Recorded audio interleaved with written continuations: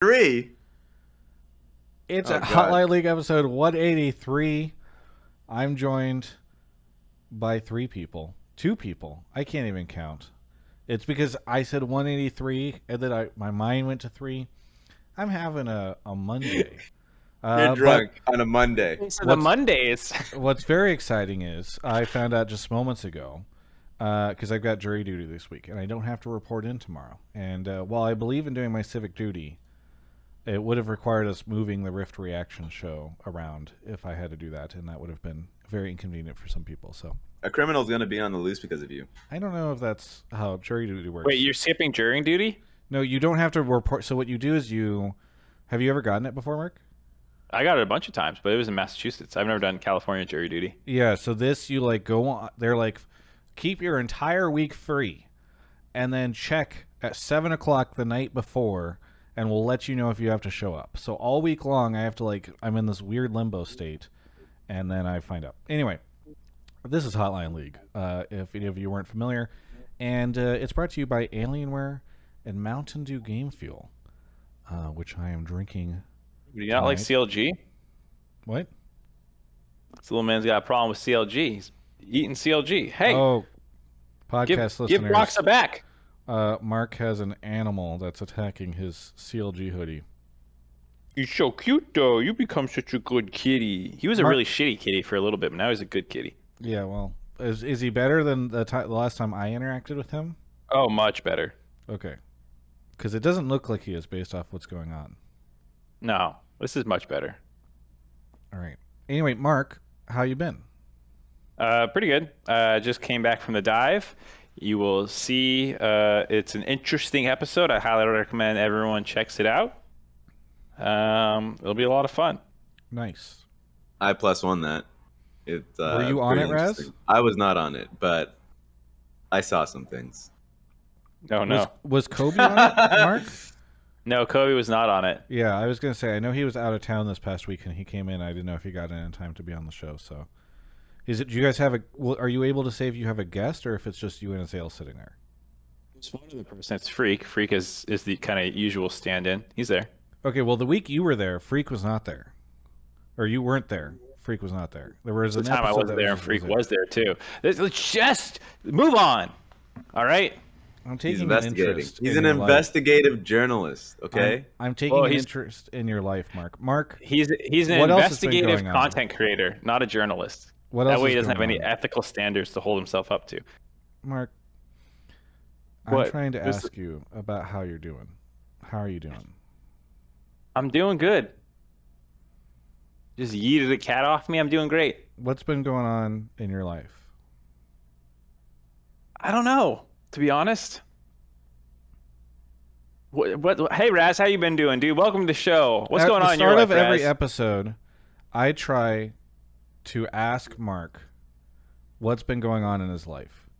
And we've done this for 182 episodes, and on the 183rd, he's taken great offense to it and is rapidly trying to move away from it. So every time I'm here, I just see a relationship issue between both of you guys. That's just the case. You ever build something together and then, it's like you're committed to the thing, and so you're only together to see that thing through, but you're not actually, there's no more love. You guys are a step away from divorce. Once Hotline League is old enough for college and it's not in the home true. anymore. Everybody does this. Splitting. Everybody does this. Yeah. We've been doing it for I think 4 years now. I think 4. I think we started. This is the longest league show ever made. I don't know if that's true. No, the dive is longer. The dive's been like 5 years. Oh, you know what? You're right. But the dive cheats because it has change of people. Mainly Jack for me, but yeah. True.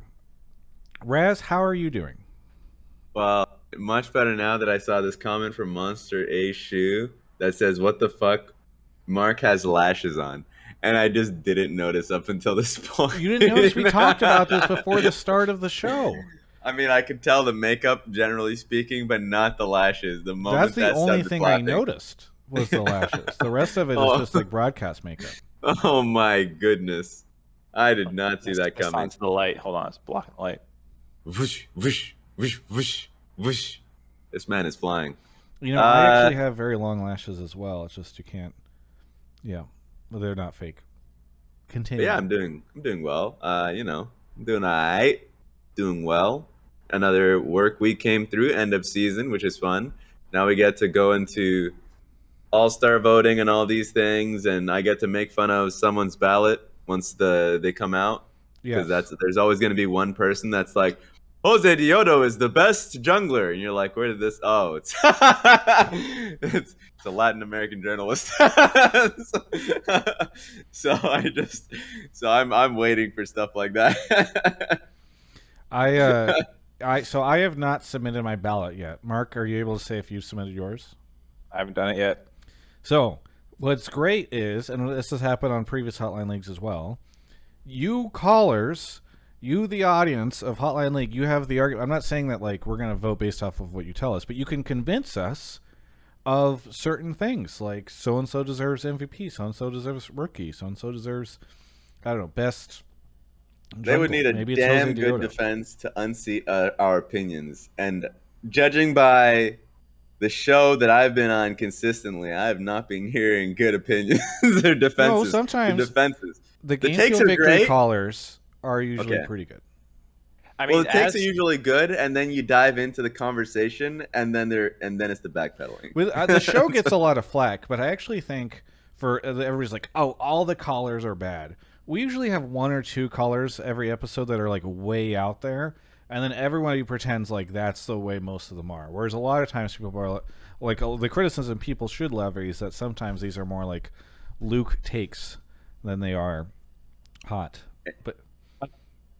But I would also say, oh, go ahead, Mark. oh, I don't know if you saw the Fudge interview where he said that the MVP voters are not intelligent. I did. I actually did an interview with him about that. Did he expand on it? Did he expand? Yes. Are you gonna Did do he that say- thing where you say watch the video instead of just telling us so we can have a conversation about what the expansion is? Well, the problem is I don't remember entirely what he said. I don't want to paraphrase it because I haven't rewatched it yet. Okay. And so I don't want to put I any will words in his attempt mouth. to guess what his answer was. Only certain people are unintelligent. Mark and Raz are really smart with their voting, but there's a lot of other questionable people. There we go. I think, you know what? I think that's exactly what he said. It sounds right to me in my heart.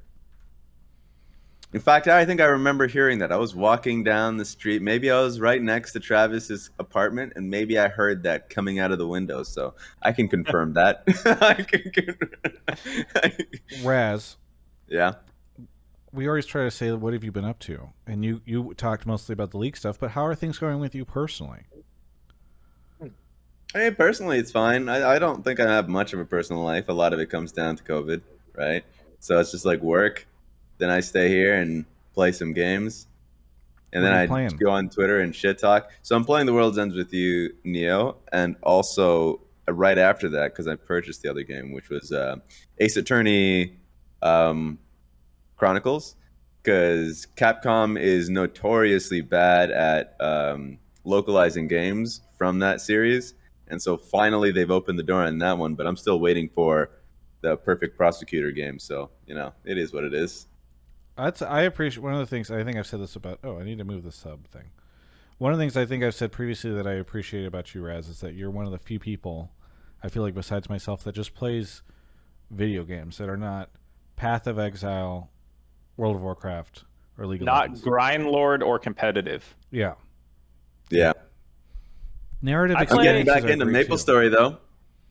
And that's Back to my child. Grandlord. That's Grandlord my it is. childhood. There we The go. only narrative games I play are like fantasy RPGs. I'll play like Octopath Traveler and The Witcher and that kind of stuff, but I'm not good about like the kind of like weird Nintendo shit. Yeah. Yeah. So I want to be. Same. I aspire to be great about, or to be very into Nintendo shit. Okay, anyway, now that we've had our fun little discussion in the beginning of the show, this is a big episode because we are now officially done with regular season, which kind of felt like a bit of a slog to me, although it was very exciting. But man, just nine Exciting slog. It was an exciting. It just like, now we're ready to finally see what's going to happen in playoffs. And you know what I think it is like we had spring And because spring was shortened, it made summer split feel very long. But we're here at the playoffs time, and it's exciting. We also have some eliminated teams, CLG and FlyQuest. I'm sure we can get a take in at least for each of those.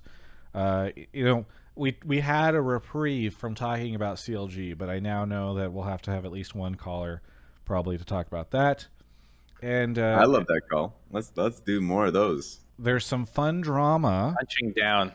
There's some fun drama that took place with the 100 Thieves Academy stuff, which I'm sure somebody will call in to either Already got one lined up for that. excuse it or say it's On wrong. it. Okay, and we're going to do something a little unconventional. I would like to, Raz and Mark, have you guys seen the clip that I put out about Peter Dunn yet? Yep. No. Okay, Raz, you didn't? Okay. I'm going to play it on stream. Raz, I'm just going to link it to you on my Twitter so that you can, or I guess you can watch it on the stream, whatever. Yeah, I'll works watch for it you. on the stream. But I did an interview with Peter Dunn where he said something very interesting, and I really like it. I feel like it sets up the stakes for playoffs. Maybe you guys will rain down on it and say it's a bad take, but we're going to go ahead and play this clip from a Peter Dunn interview that I posted earlier today. You can watch the full one on my YouTube channel, but I'll catch you in a second. Well, it's interesting because I think this split, you're seeing kind of like a battle for, how should I say, for the soul of the LCS, right? In these old traditional teams, TL, Cloud9, TSM. Yeah. When you think about them, what do you think, right? You think about TL and TSM being super passive, scaling teams that like allow the enemy team to play into them, right? I mean, TL had a win today against us, but how was the game played? It was when they had a 4K lead, they were still waiting for us to make mistakes. Cloud9 are the exception. Cloud9 are the team that play the proactive, aggressive style. They're not doing the best right now, but I'm sure they'll be fine by playoffs. And if you play that kind of defensive, reactive style and you go internationally, you will go 0-6 in groups, or you will you're just going to lose, right? Like you can play to scale as long as you are better individually than the opponent you're against. And so for me, the question is the region as a whole good enough where teams playing aggressive League of Legends can win and go and represent NA in North America in international tournaments and have a shot against these top teams? Or are we just going to send 3 teams that want to scale into the late game and have them lose to the Chinese and the Korean teams when they go to Shanghai? Right? I mean that's the reality of where we are right now. So for me, I'm sure that people think about these strong teams, these teams, and TL, C9, and TSM have that legacy for a reason, right? But it's up to us to show that there are other ways to play the game and there are other ways to win, and I hope that we can do it. But I think that even no matter what happens, I hope that TL and TSM and Cloud9 can learn from what we're doing to understand it is possible to play that different style. And if they don't learn those lessons, if they go and we don't, it's going to be the same as it is every single year. But I think EG are well equipped to handle international competition right now, provided we do okay in laning phase. It's hard to tell. You can never judge the laning phase issues. But the macro in the mid game, I'm pretty happy with where we are right now. Peter. Okay, so I really like that as like a conversation starter. I'm not saying I necessarily agree with it or disagree, but I wanted to have a brief conversation about it here, and I'm hoping because one of the things is like narratively it sets up this really cool situation. I don't want to steal the LEC old guard versus new guard or new old kings new kings type thing, but I almost kind of feel like Peter's putting a stake in the ground kind of like as a campaign thing where he's like, listen, cheer for EG. Change you want to see. Yeah. Cheer for EG. Peter Dunn, the Bernie Sanders of the. Maybe I shouldn't. I should be careful. A lot of people in our audience have differing opinions there, but regardless, he's like pushing back against the establishment and is trying to get people to care about EG and why he thinks like they are the better candidate to go to Worlds. Now, obviously, this is not a voting thing. It's not like we all vote for which teams are going to Worlds every year. But I think it's cool because I like the stakes that he's laying out there for the teams as we head into playoffs and why people might need or maybe should want to see 100T and EG go through instead of TL, C9, or TSM. He gave some credit to C9, I think, for perhaps playing a little bit more proactively. But I'm kind of curious from both of you, And maybe, hopefully, somebody in the chat right now is furiously typing some sort of take about why he's either right or wrong or something. But I'm curious, Mark and Raz, what your take is on what Peter said. You want to go first? Should I, Raz? Yeah, go for it. I think it's something that myself and a lot of people have felt for a while about NA teams. You know, being these defensive teams who mostly just want to Mark holding his headphones off, listening to something. Sorry, I heard some. Sorry, I just heard music start somewhere. I'll go investigate in a Okay, second. never mind. I felt like I was losing my mind. But like, yeah, I think there's been a number of times where the top team in North America was able to largely not play super proactively and kind of just skill check the other teams and win through that.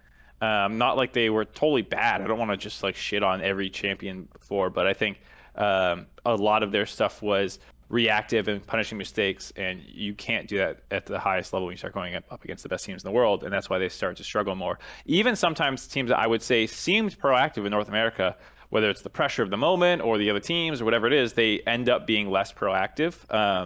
This reminds me of the video we have on the channel of you ranting last year about the TSM, the what was it, the tower dive or something like that, where you're just frustrated.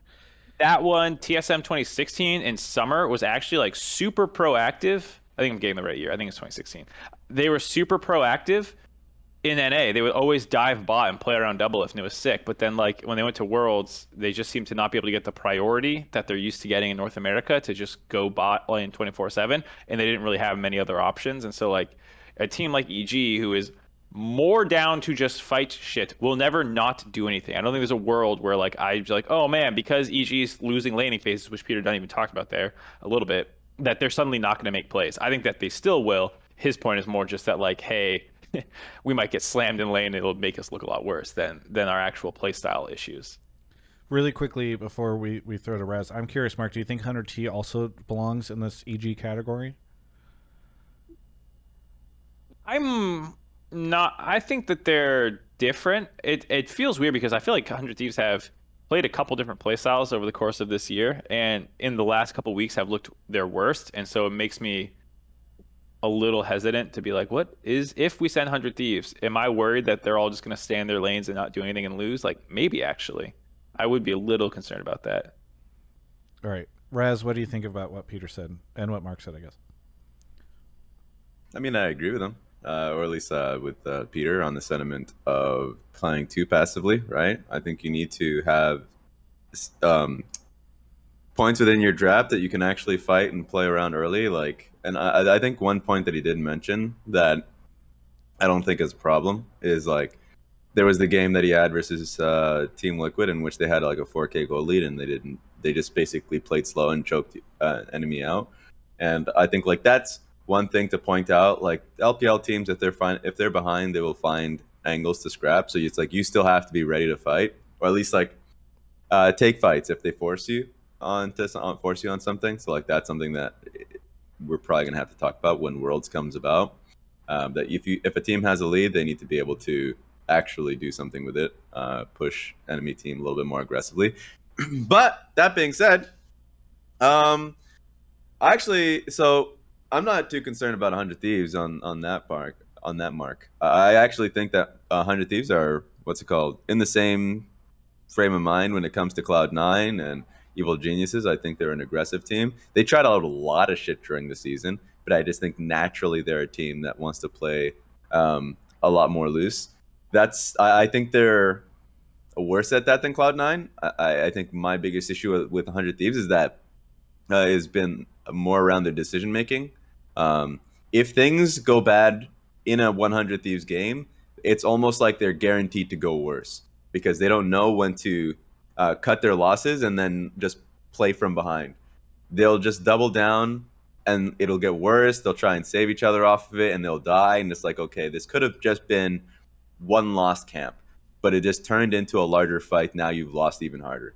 That's like literally my biggest thing is just decision making when things don't go their way initially.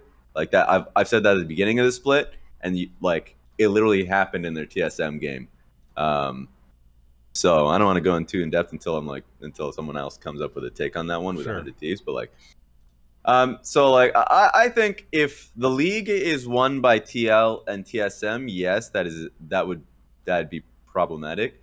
But TSM is not even that bad as they were in the past. Like they're literally not the same TSM whatsoever in terms of playing slow. Like Sword Art will hard force fights. Huni is constantly like giving if statements on like, hey, if they fight here, then we'll like, he's definitely incredibly aggressive. So and the team does not play around, and maybe that changes in playoffs necessarily like around Power of Evil's win con. Maybe that changes. Who knows? Because the meta just did change towards control mages now. But yeah, I'm not concerned at all of what Peter's concerned of like LCS being the slow play meta going into Worlds. They will just be the worst teams. That's just going to be the reality. I feel like, I mean, so TSM's not like they sit back and just scale and do nothing. Like Huni's gonna play aggressive, Spica makes things happen in the early game. But I think it's all comparative. I think is like the point for me is not that they don't do anything, but compared to LPL teams and more aggressive teams, TSM is not at that level. And I think that's more Peter's point, which is hyperbolically we say they sit back and do nothing, but when you watch their games, yes, of course TSM is doing things. But I think it's the idea of risk management, and other than Huni, TSM actually has, and maybe Sword Art, they have pretty low tolerance for risk. Like, they're not gonna like 50-50 things insanely hard. Yep, I would agree with that. Yeah, and same with TL. So it's not like these guys don't do anything, but like a lot of the times, if a fight doesn't look on their terms already, they might not take it. Than Spica and Huni. I mean, like Spica fights, but I don't think Spica's just like he's not Blabber in terms of like Blabber's gonna kill himself on Scuttlecrab. Spica's smarter than that, and that's credit to Spica. That's not a knock against him for people saying like worried about that. I'm just saying that play style wise, like they're not gonna flip things generally. Yeah, I agree with that. Well, we will see. But I do like the idea that this sort of sets the stage for playoffs as we head into it, and I think is going to be an interesting thing to see. The other thing I want to bring up, Mark, if we don't have a take, do we have a take yet about top laner or Fudge/Impact stuff at all?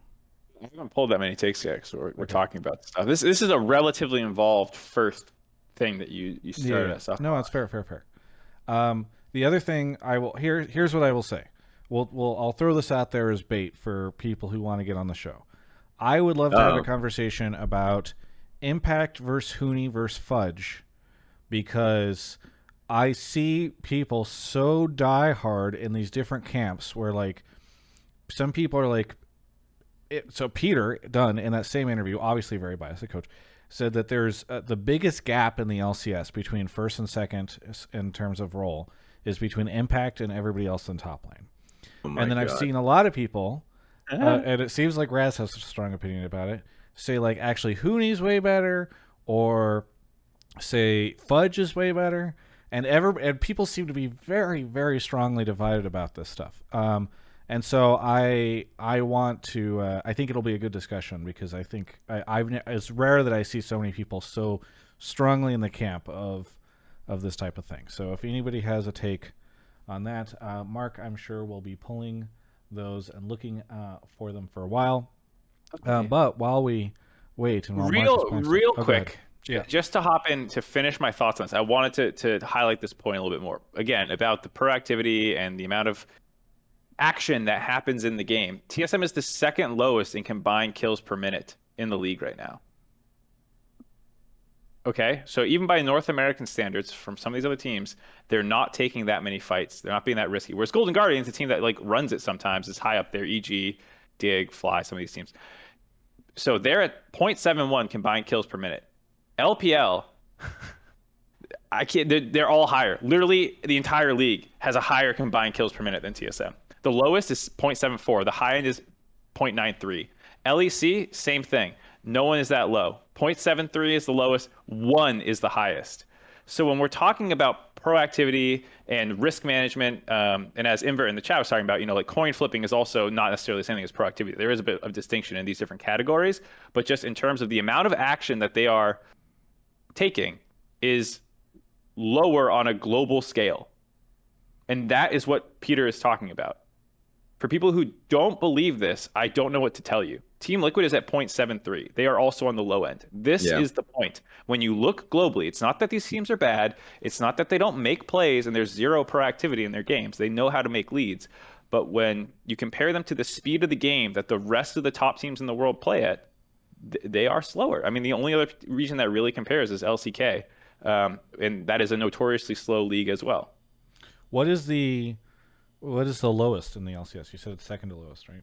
So the lowest is CLG, and it's just 0.7 versus 0.71. But CLG is just like they can't win. Like they're really bad, so they're just not finding fights that they can win. Yeah, makes sense. I mean, this has always been like the case in terms of relative to. It's like the absolute versus relative. Like relative to LPL, they will always be slower, and they will always be more risk management. And so, like, do I think that's ever going to change? No. It's based off competition. That's not going to change. You're not going to have like teams like FlyQuest Academy. FlyQuest Academy, by the way, when I say academy, when they brought up their academy team for the LCS, they were just so bad in the first 10 minutes in their own laning phase. But they were still a team that had like a great mindset about like, if we're behind, we really like looking ahead, talking about like when, like how to take a fight to get back into the game to claw in, and knowing what's the perfect time of doing so. Like these are things that more and more teams should just be doing. But if you're just not challenged, then there's no need to play a faster game. When I say need, like need in the LCS. And so every time a team goes to an international event, they're learning the lesson mid-event, and you're like, we need to play faster. We need to like have these basically like fail-safe points within our draft. And then the lesson is like, man, this is just the way we need to play when go back to the LCS. Then they go back to the LCS, and you have like about 3 months in which it's like, we don't need to do this shit. They're like, we can just go back to winning this way. God. So someone in chat, I'm sorry to flame this person, but Down for Cards says these are bad stats too because PoE doesn't play assassins and Huni usually just split pushes.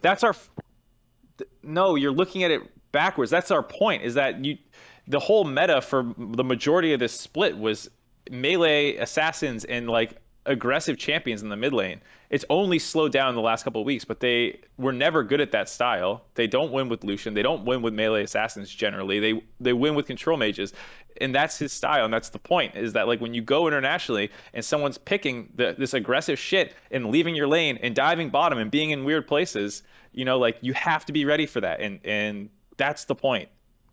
I mean, at the very least, here's the TSM copium, I feel like, which is, it's good for TSM that teams like EG exist in the league, right? Because like to both of your points, if historically the LCS has played too slow and all the teams are playing this way, then what Raz was just saying is like you go and you start scrimming these teams when you go off to Worlds or MSI and like, whoa, these guys are doing crazy stuff. And so, maybe the TSM fans should be happy that a team like EG exists, or that Golden Guardians or FlyQuest, exists, as perhaps as ironic as that may seem, because they are forcing fights and being more proactive, which is more in line with what they should expect to see from, at the very least, LEC and LPL competition at Worlds. So it's always a good thing when we have different play styles, yeah? Everything will change once the boot camps start coming up. I feel like literally every time the boot camp starts from any team, even G2, like G2 when they went as far as the finals, they're like, yep, we're getting stomped by the Asian teams. Got to change as much as we can and basically like frame everything to what they need to do. So at least from that perspective, I'm not concerned. Though it is a good time to literally start during this season. So it is what it is. Yeah. All right. Well, we have taken as much liberty as we can with our pre-call segment, so it's time to get into some callers. Let's do it. First one. Yeah, let's go grab our first one. Do it. Yeah. All right. Thank you to Casey Clark, Jaegerbomb, Stoner Mall, D9 for gifting 5 subs, The Real Divert, who says, for the 6 months, Count 001, Sobriquitter, is that it? Oh, and Blue Jay is here. Blue Jay, remind everyone where you're calling from. Hey guys, calling from Ontario. How you guys doing? Good. Ontario, California? Yep. Oh, wow, you moved. From Yeah, Ontario, Canada, Ontario, California. What are the What? odds of that? I know. You're not in Canada? Okay, Ontario, Canada, yes. Okay, I was like, oh my And what do you goodness. want to talk about on the show this week? And okay, what do you want to so, talk about on the show this week, Blue Jay? Yeah, my take is about the bracket. I think that the playoff bracket being locked is a terrible system, and I think TSM should be able to choose their seed like they have every other year. Why? And I'm a little bit puzzled as to why they made the change, honestly. Okay. I pulled this take for a very specific reason, because there's a reason that this has happened. Well, wait, let's. Okay. I want to hear Blue Jay explain before you explain. the Okay, reason. go ahead. Explain what? Like Blue- I just why do you think it's bad, Blue first Jay? seed. I think the first seed should be able to choose their thing. As a benefit, you just think that should always be Yeah. the perk of being the first seed. Yeah, I think that I prefer the number one seed being able to choose, and I don't know if this is. Well, it seems like it's possible that 100 Thieves now could have thrown their game by putting in their academy squad to get EG on their side of the bracket, knowing where they would be. You know what I'm saying? Like they knew that they were going to be on the lower part of the upper bracket, and now they were like, well, they could have been. I'm not accusing. I'm not saying one way or the other, but it's possible that they purposely put in their academy squad just so that they got the teams they wanted to face. Mark, So there's a couple things to unpack here. There's that whole 100 Thieves situation, which I'm sure we can talk about. But as far as I'm aware, and this was Azael who told this to me, which makes sense when I heard him say it, is in summer 2020, because there was dynamic seeding with a lower bracket, which is what caused Golden Guardians to play TSM twice in their best of fives, almost like back to back or whatever it was, you know, because it reseeded, and then they played again. And removing dynamic seeding stops these repeat conflicts from happening because the bracket isn't changing on the fly.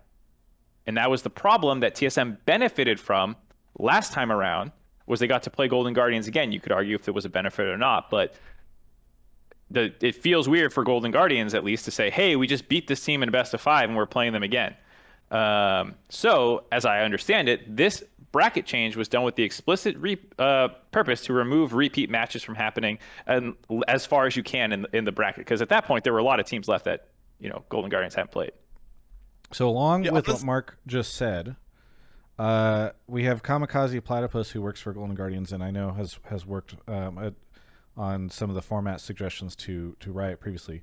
Says, I can tell you exactly why the change was made. A fixed bracket is needed to prevent early rematches or erratic bracket, which is what Mark was saying.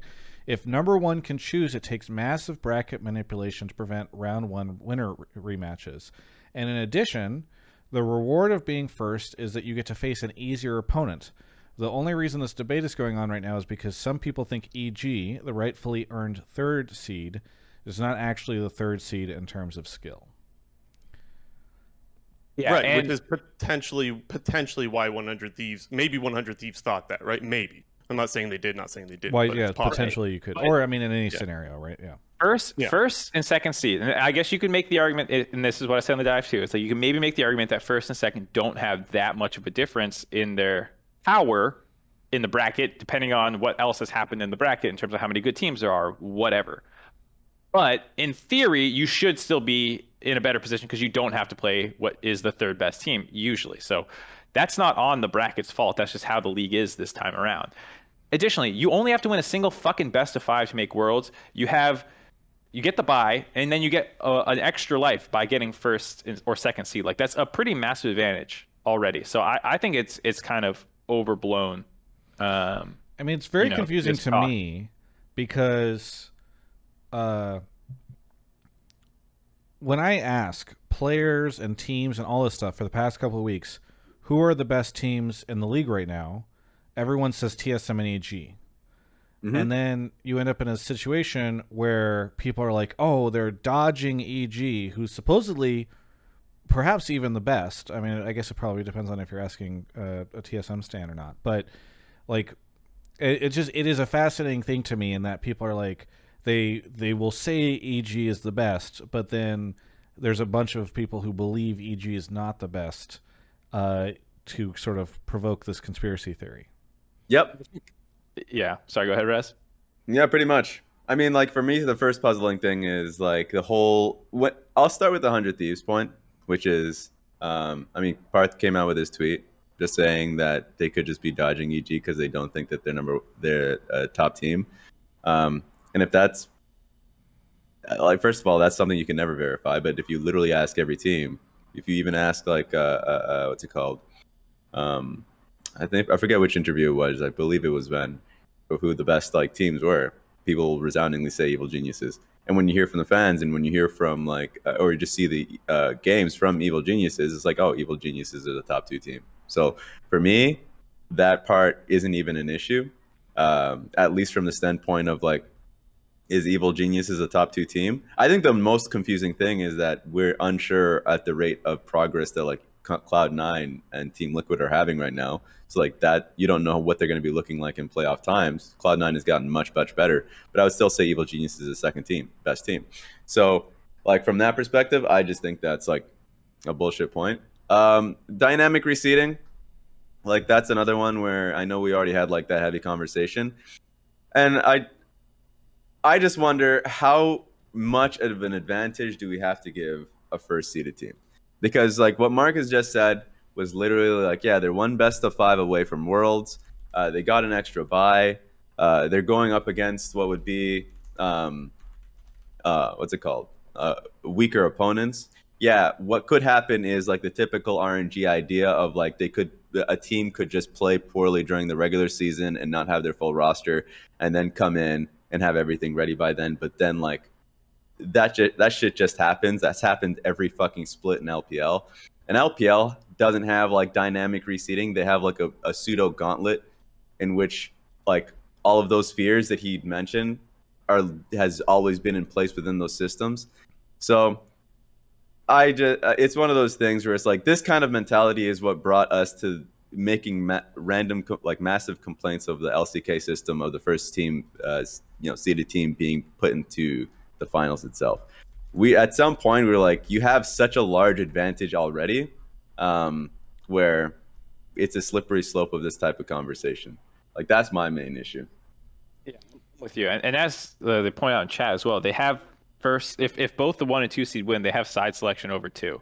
So yeah, that was another addition that they had it in from summer split to this last year this year. It's like I'm not used to this. Yeah, I mean like it's like how much do you want? You're like, do you want to just get seeded into the finals like LCK? You know, I'm with you, dude. It's like how much more do you need before it's like just fucking win your best of 5 if you're one of the best teams. Yeah, I don't know. It's funny because somebody, I think, somewhat maybe sardonically in chat was saying like playoff perks is real, or like, some people are like, yeah, but C9 is going to look better and all this stuff. And I'm just like, it's really weird if you create a bracket or like a format where you're like, and we have to plan around the idea that some of our teams just suddenly become way better in playoff. It's just like, it's such a bizarre concept of like. That's the thing.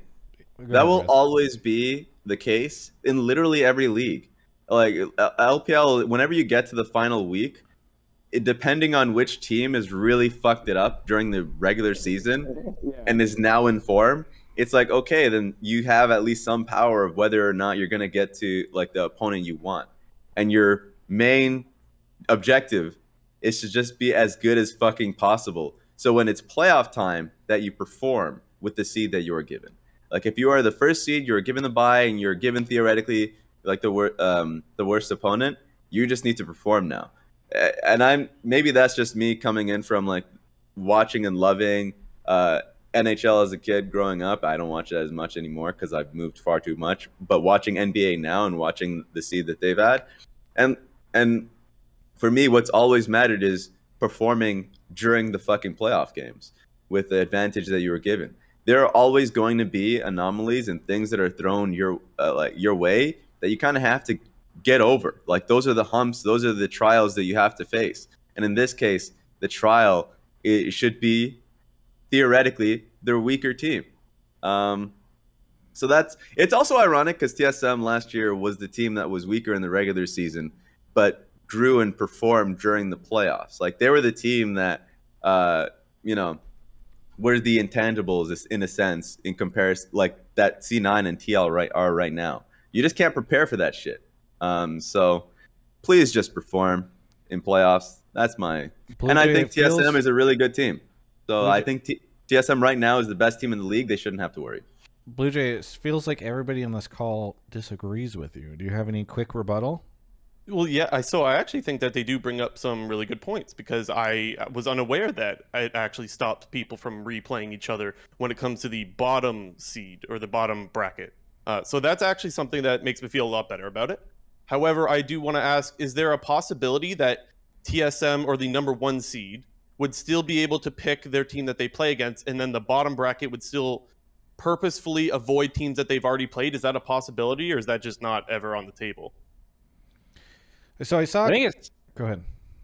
I'm pretty sure it's possible if like you are manually doing it, which you can do. But then isn't the team going to complain then, like on the bottom bracket, that you push them into having to play someone that they're already like, this is a tougher matchup. Like, oh, now I don't play the same team again, but I have to play this harder team. Yeah, it could be possible. Yeah. Right. Like if EG loses or Dig loses to EG and then beats Golden Guardians and then C9 plays TL, like I don't know. It's possible, but that's something that's really difficult to go through over just like a 15-minute call. You're also always going to have something to complain about. Like no system is ever perfect. Everything is a trade-off. The idea that when people, I hate this, when people just like critique formats all the time, like, oh, well, look at this problem that's come up now. It's like every format's going to have a fucking problem. Well, and you kind of see that in the way I feel like the LCS makes format changes all the time. And I feel like it's always in response to the thing that had happened like the year before. And then the new format comes along and people are like, oh no, this one has a problem. And then they change it again. So it is kind of like whack-a-mole, I feel like sometimes where, and here's the thing, like even in the chat that the conversation of like, hey, people are saying, hey, it's really hyped that rematch is happening again. Like, you know what I mean? Like the thing that we were avoiding, that's hype. And I would agree with that. But then if you literally at the time, people were complaining of how bullshit, I'm talking about from the fans' perspective, of how bullshit it was because they saw that from the team saying, hey, why are we facing this team again? So it's like, there's always going to be a negative side to this. It's always going to be the case. And so that's why I don't like the slippery slope argument, because we're in terms of making regular season matter so much for the team that's at first, that you give them more and more and more advantages. Then as a fan, I'm watching basically lopsided games for the first place team to get all the way to the finals. And I'm just saying, like, that's the one thing I don't want happening. I'm not saying to go in the opposite direction. I think I've made it very clear that I think this is a good system.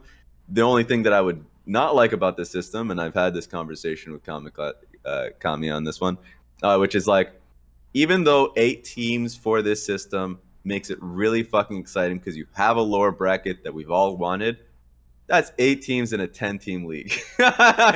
either we had more teams to this to make getting into playoffs worthwhile, or I don't know. Like, that's the one thing I always hate, is because I've always thought getting into playoffs as a challenge in and of itself.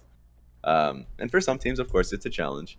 But sure, I get some really fun games in a double bracket, but let's get some more teams in the LCS then. Blue Jay. While we have Raz here, I don't think I have a call for this. I mean, Blue Jay here on this topic. 100 Thieves benching their academy team. Thoughts? It just sucks as a fan. I don't blame them whatsoever, honestly, for the record. I think they have the right to do whatever the hell they want. But it's like, oh, well, this game that could have meant, well, it did mean a lot, is now it doesn't mean as much because you just know that it's heavily weighted on one side. So I think it sucks for the fans. But if you're 100 Thieves, like, maybe there's some tilt issues because they've been losing a lot lately, right? Maybe, like, I don't know what kind of situation they're in and what's going on, like, behind the scenes with them. So I think it's hard for me to judge. I just know as a fan, it feels kind of bad. I feel like everyone will forget this in 3 weeks. Like, the other thing, actually, I'll say too, though, on that is that I think that even if you're C9 and you're pissed, or you're TL and you're pissed, I think those teams would do exactly the same thing if they thought it benefited them. So I don't think they really can say much. I think every single team would do what they think is best for them. And I think that it's up to the people that are running the league to make the rules in the best way so that no one can take advantage. Didn't C9 do something like this a long time ago? I'm trying to remember. I thought they did something where they subbed in some players towards the end. Maybe it wasn't swapping in their whole academy team or something, but It's not uncommon, and I feel very strongly that I don't give a fuck. 100 Thieves earn the right to do what they want by getting second seed locked, you know? And it is strategically correct for them to do this because, one, your starters get a day off, go get food. You hide whatever your starters might have played against EG, who you're probably going to play again in playoffs in 2 weeks. And you also get to develop your academy team and put them up against a really good team and see how they perform. Like, there's literally no reason. There's actually no reason you can give me to start my starting roster there. Why would I do that? What is it? One. Well, just because teams are always talking about how valuable stage games are versus scrims. They say scrims doesn't really teach us that much, where stage does. An extra game could theoretically help. Your starting squad played 30 games. One more is not going to matter. So I'm still with you, Mark. I'm in agreement with you, but you said give me one reason, so I did. Gave you a reason. all right. All right. You gave me a toilet bowl reason. I like that. Kamikaze Platypus says that C9 did do this against Clutch, and it was their entire academy team. And I think somebody mentioned they There you go. beat Clutch, and I think I recall that as well, which I thought was pretty We've funny. been in this situation on both ends with TSM complaining about not getting reseeding and whether I should bench my team. In 2015 summer, we were playing CLG, last game to decide who gets first place, and we knew TSM was fourth. You didn't have to think. add in that detail, Travis. You didn't have to add in the whole they beat Clutch anyways. Let Mark finish. Let Mark finish. Okay, sorry, my bad. I like the shade that he threw in there at the team. And so we talked in the room. We were like, yo, if we beat CLG here, we get first place, which means if TSM wins their match against the fifth seed or whatever, we probably play them. Which is scary because we thought TSM was way better than the regular season record. And you know what we did? We went out there and we gave it our best. And we beat CLG, even though we felt like they were probably trolling a little bit with some of the plays they made. And we beat their ass. And then we drew TSM and we fucking lost in playoffs. Hey, Yeah, So Blue Jay, thank you for the call. Yes, Anything- thanks for having me. Anything you'd like to say before we go to a quick break? Mark, I just wanted to shout out your casting. It seems like you've kind of revitalized yourself, and I like it. So I think you're doing a good job. Yeah, I agree. You revitalized yourself. You were kind of decrepit and falling apart, but you revitalized yourself. It's been nice to see. From has been to has now. That's I agree with you, Blue Jay. But yeah, no meme. Honestly, I think you're doing a really good job. So I thought I'd let you know. But thanks for having me on the show, guys. Thanks so much. Goodbye. Blue Jay. Catch you later. Thank you. You're not gonna give him caller of the night? That was a great call. Travis What? can't give it to regulars. Well, I can give it to regulars. It is harder to give it to Canadians, but because There's some discrimination right here. only because it becomes a lot more difficult to send them a product that is only available in the U.S. But Didn't you give it to somebody in New Zealand? we've done it before, and I think I have given it to Blue Jay as well. Okay. But I also just feel like, I mean, that's a take that like Santorin and Reddit and a ton of people had. I'm glad he brought it up, but like there was nothing revelatory there, Raz, in his take.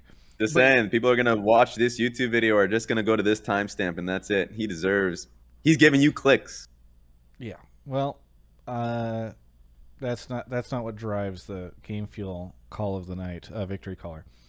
But you know what does drive everything we do at Travis Gafford Industries? Alienware. Thank you so much to Alienware for sponsoring the show.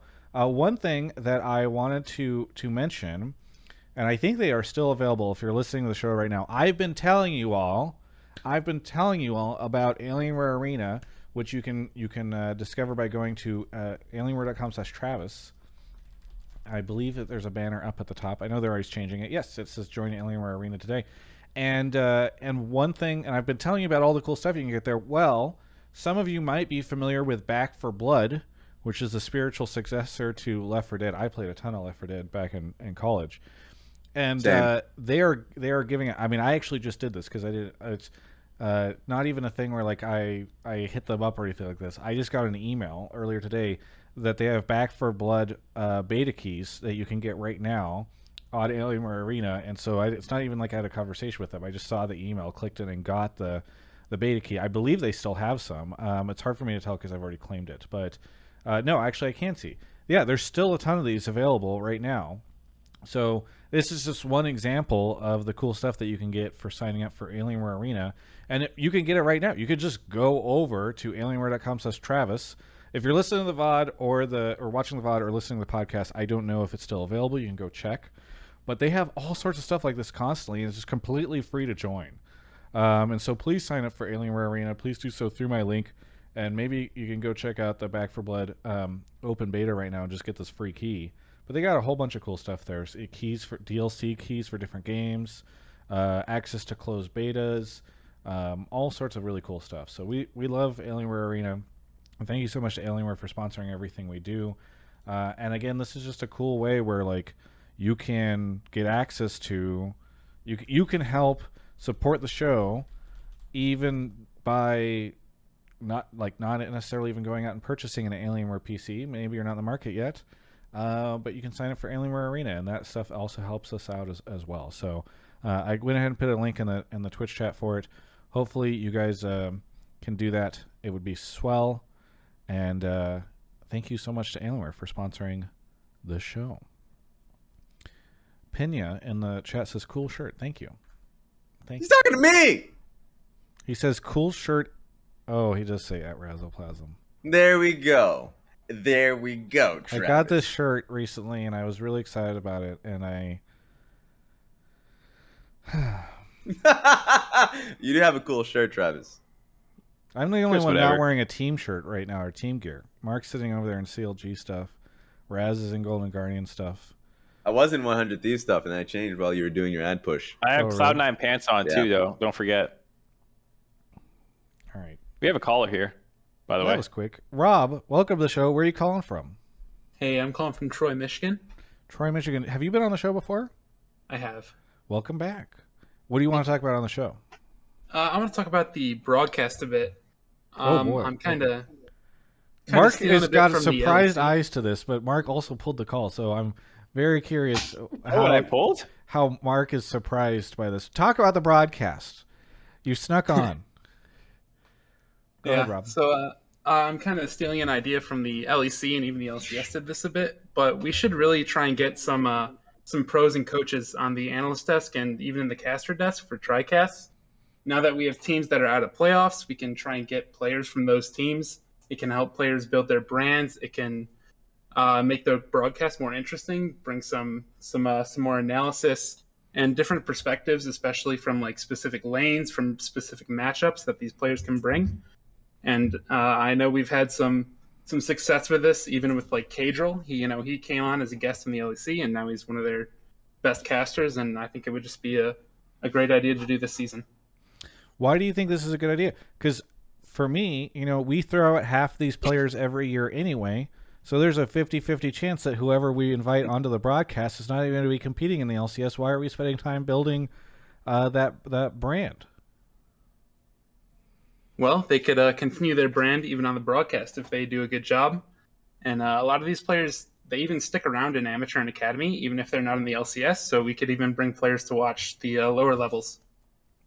Remember Perfect. Peter Dunn talking about trying to save the soul of the LCS? We need to take more 50-50s. Bring these That's players true. on, and you hope to God they're still in the LCS next year. Yes. I think that would be nice. I mean, I was obviously being a little sarcastic with my query, but I think this is cool. You just have to pick the right people. But Broxa, for instance, is a great example of somebody who I would love to see join the broadcast for playoffs for some time, and he's always got amazing wisdom. So Yeah, like that. I think I can answer that, or at least like say my piece on this one. Because one thing that Mark know this one for sure, like there was a good portion of this split where every post game was a player post game, like literally every game, and I think it was like I don't know how many weeks. And we also invited coaches. We had the IMT coach, Yeah, as but I well. think you guys bring them on and you just do like an interview with them. He's talking about like making them a guest host for the analyst test. Well, he's talking about like guest casting as well. Like, so like my thing is finding a player that is, because I love this, and I think I know that the producers would love this too.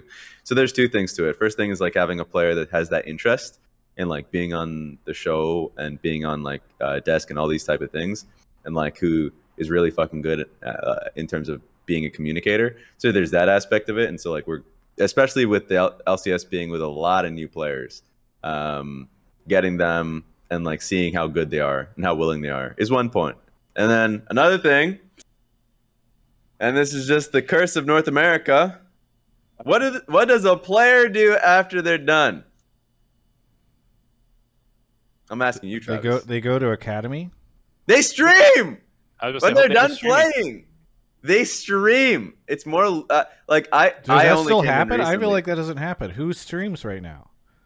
Well, before he went back to CLG, DeMonte was streaming. Yeah, but he was doing that like for. That is not. It's not. You're talking about retirement, right? Well, I mean, retirement is a quote unquote whether they get back in or not. And another thing is also like I think people who are great communicators, I think right now are like Grayson, who moved into coaching. And for people that don't know, Grayson's Golden Glue. That's what I meant. His name basis, so I can say his name. Oh God. Yeah. Golden Glue's a great communicator. And one thing, I can't even speak to the past. Like I literally only fucking came on this year. But like I think that I from what I've heard, there's for sure interest in it. We just need to we're doing the baby steps first of like getting them on the desk more and more. Guest hosting, I mean, that just means that we need to get a player that isn't playing at all. I think. And we literally have what is it? Medios has his literally own show on Sundays, which is, what is the name of that show again? Next level. Next level. Perfect. Weren't you just recently on it? No, I was not recently on it. Travis, choose your words wisely.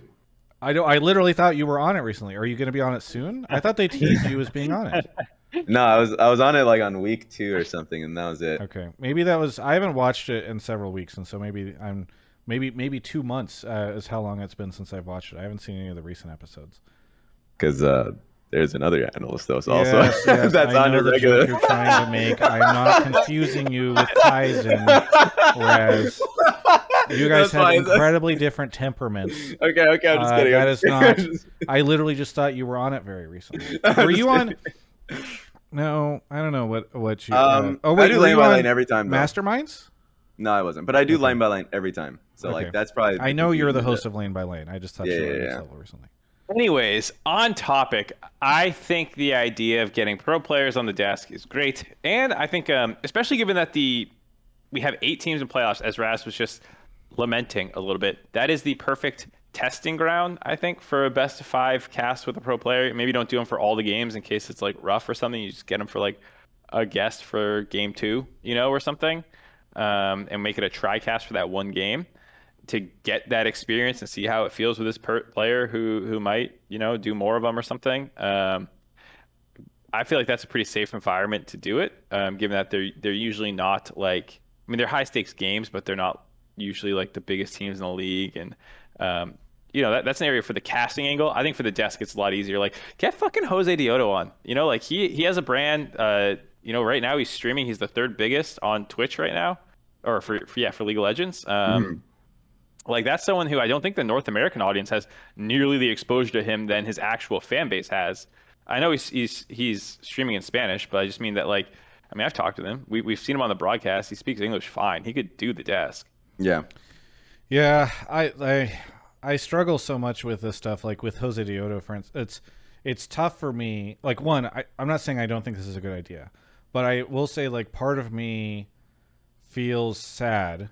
Because if you told me Jose Dioto does not start for an LCS team next year, I would believe you. If you told me Brox does not start for an LCS team next year, I would believe you. That's not what I want, but It is just a tough situation because we have such insane turnover in the league right now that, like, it's these types of challenges where, like, I agree this is a great opportunity to build the fan base around a player, but I feel like we frequently do this and then, like, they disappear for like a year or more and all that work is lost. So it's just tough.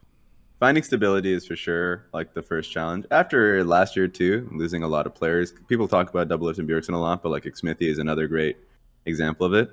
So like, and Sneaky, you know, Sneaky is also having a really strong performance, at least on his streams. So getting those type of players for sure is one thing. But one thing that I do like is getting the opinions of like North American legends like High, right? That's on the desk now. Far I more like frequently. that stuff, but I like that stuff, but we do so much content with former pros, you know what I mean? And we do so little content with current pros, which is why you gotta say yes, Travis, and not worry about if they're out of the league next time. Just say yes. Don't give me the reason why there's a downside to it. Just say yes. What? Just say yes. You don't need to tell me that. Commenting on what Raz said about the High stuff. You know, I like seeing High on the broadcast. I like seeing Sneaky, Meteos, and Double. No, I'm talking about your point before. You were like, oh, well, the problem with bringing Jose on or Brox is they might not be here next year. But I raise it if only because I think it highlights the next step, which is for us to make sure that there's less turnover in the LCS. I'm saying this is a great idea. I agree with you. But I think it is, if you stop it at this point, if you just say we're going to bring these guys on and you don't talk about the broader picture, which is we need to lower the turnover of players in the LCS, then it is a situation where you are like not solving like the bigger picture. You are just sort of tweaking this one thing that may or may not even have any result. That's why I raised it, because I think a lot of people look at this stuff and the problems that the league is facing, and they see one small specific thing. They go, oh, you know, like we really need to have players do some more interviews, or we really need to have, you know, X thing happen. And it's like, for me, sorry, I feel very passionately about this, as you can tell. There's a huge systemic issues with the league right now, which is what's causing it to have historically low viewership. And I really want to make sure that when we do things like, hey, let's make sure we get some of these players on the broadcast desk, that we also, think, is it likely that this player is going to continue on in the LCS in the future, or is this like wasted energy? And two, how can we ensure that like players continue to start on teams and we don't have as massive upheaval as we've seen recently? Yeah, I mean, I actually kind of missed the context before, but like what Kami said was what you know, just having a player as a guest throughout the entire day. Yeah, I love that idea. And to your point, if that happens, that, you know, shit happens. Like, it's a good example is like if Elyoya is on the EU desk for a full day, and I'm just saying if that would happen, right? And for whatever reason, because EU has a pretty high turnover rate with their players as well, because they pull in so many players from their EU Masters. And he just doesn't play anymore, like Maxlore. I don't even know if people actually know if Maxlore was in the league before.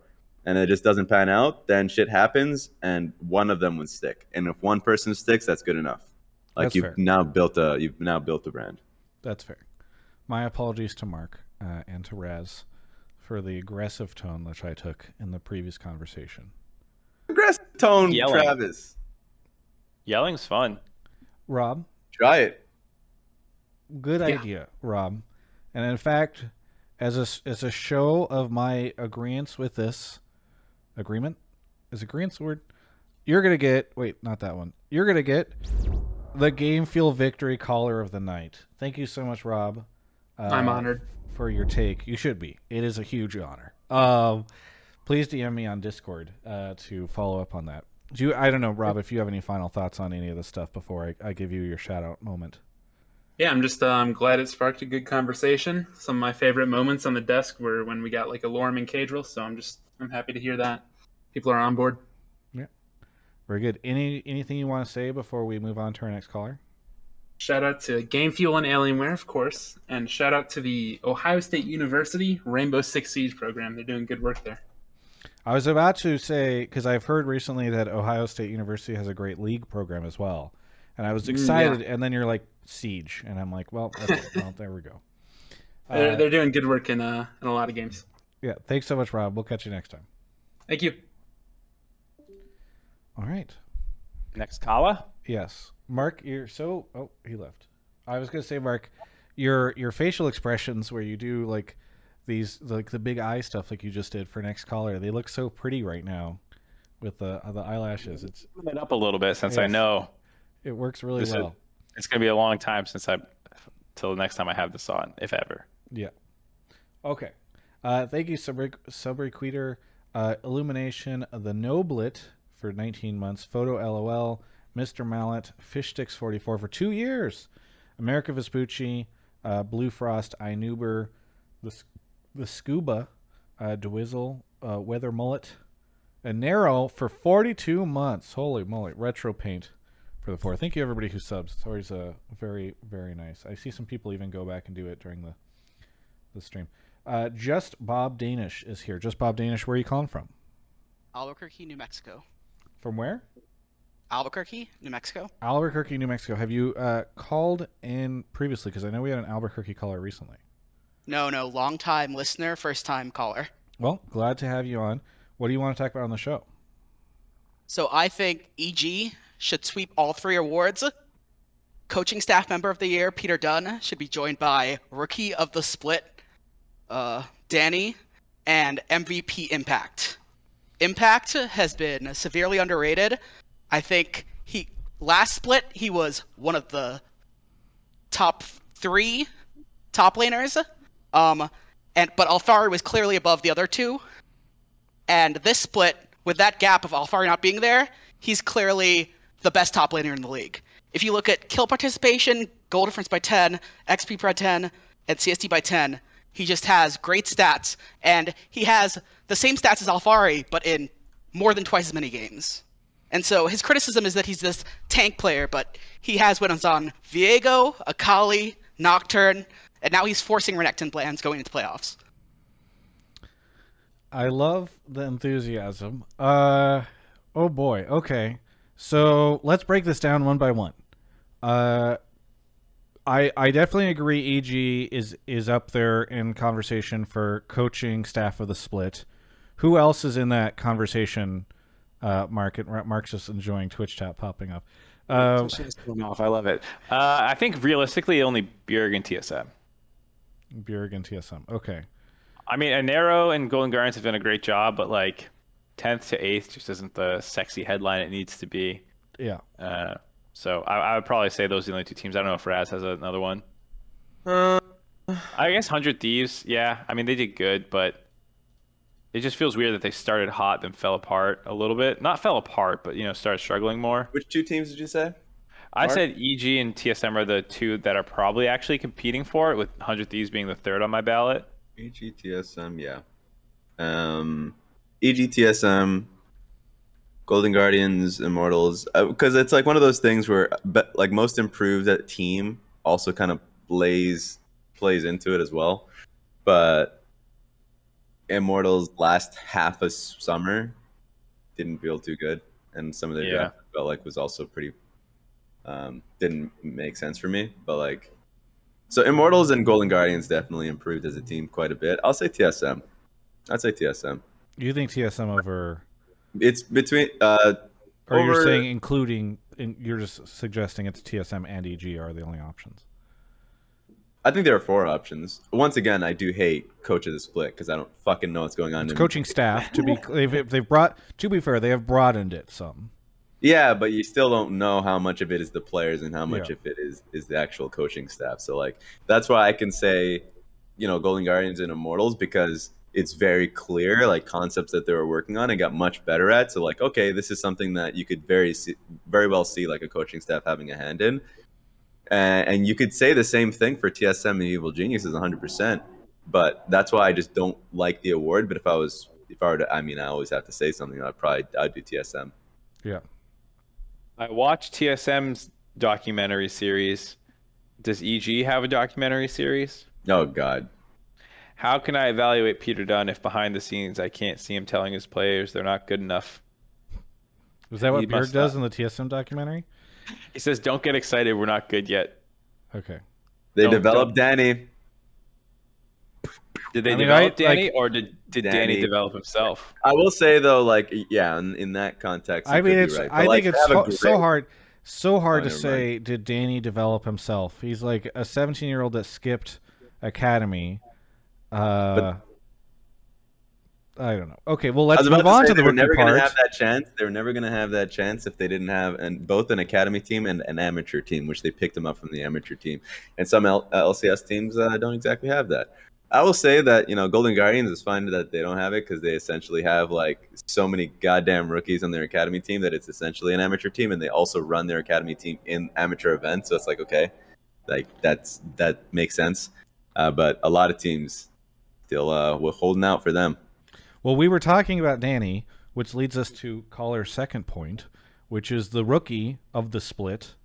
And is it okay? I'll propose the same thing. Is it just Rookie of the Danny and Olive that are running for that? It's Rookie of the Year. Rookie of the Rookie year. of the yes. year, which Sorry. you could say either helps or hurts a Blaze Olive's case, because I think, as you're kind of saying there, Travis, it's between those two. A Blaze Olive technically played the whole year, whereas Danny only played a single split. Yep. The first half of the year for Blaze Olive sucked, Mm-hmm.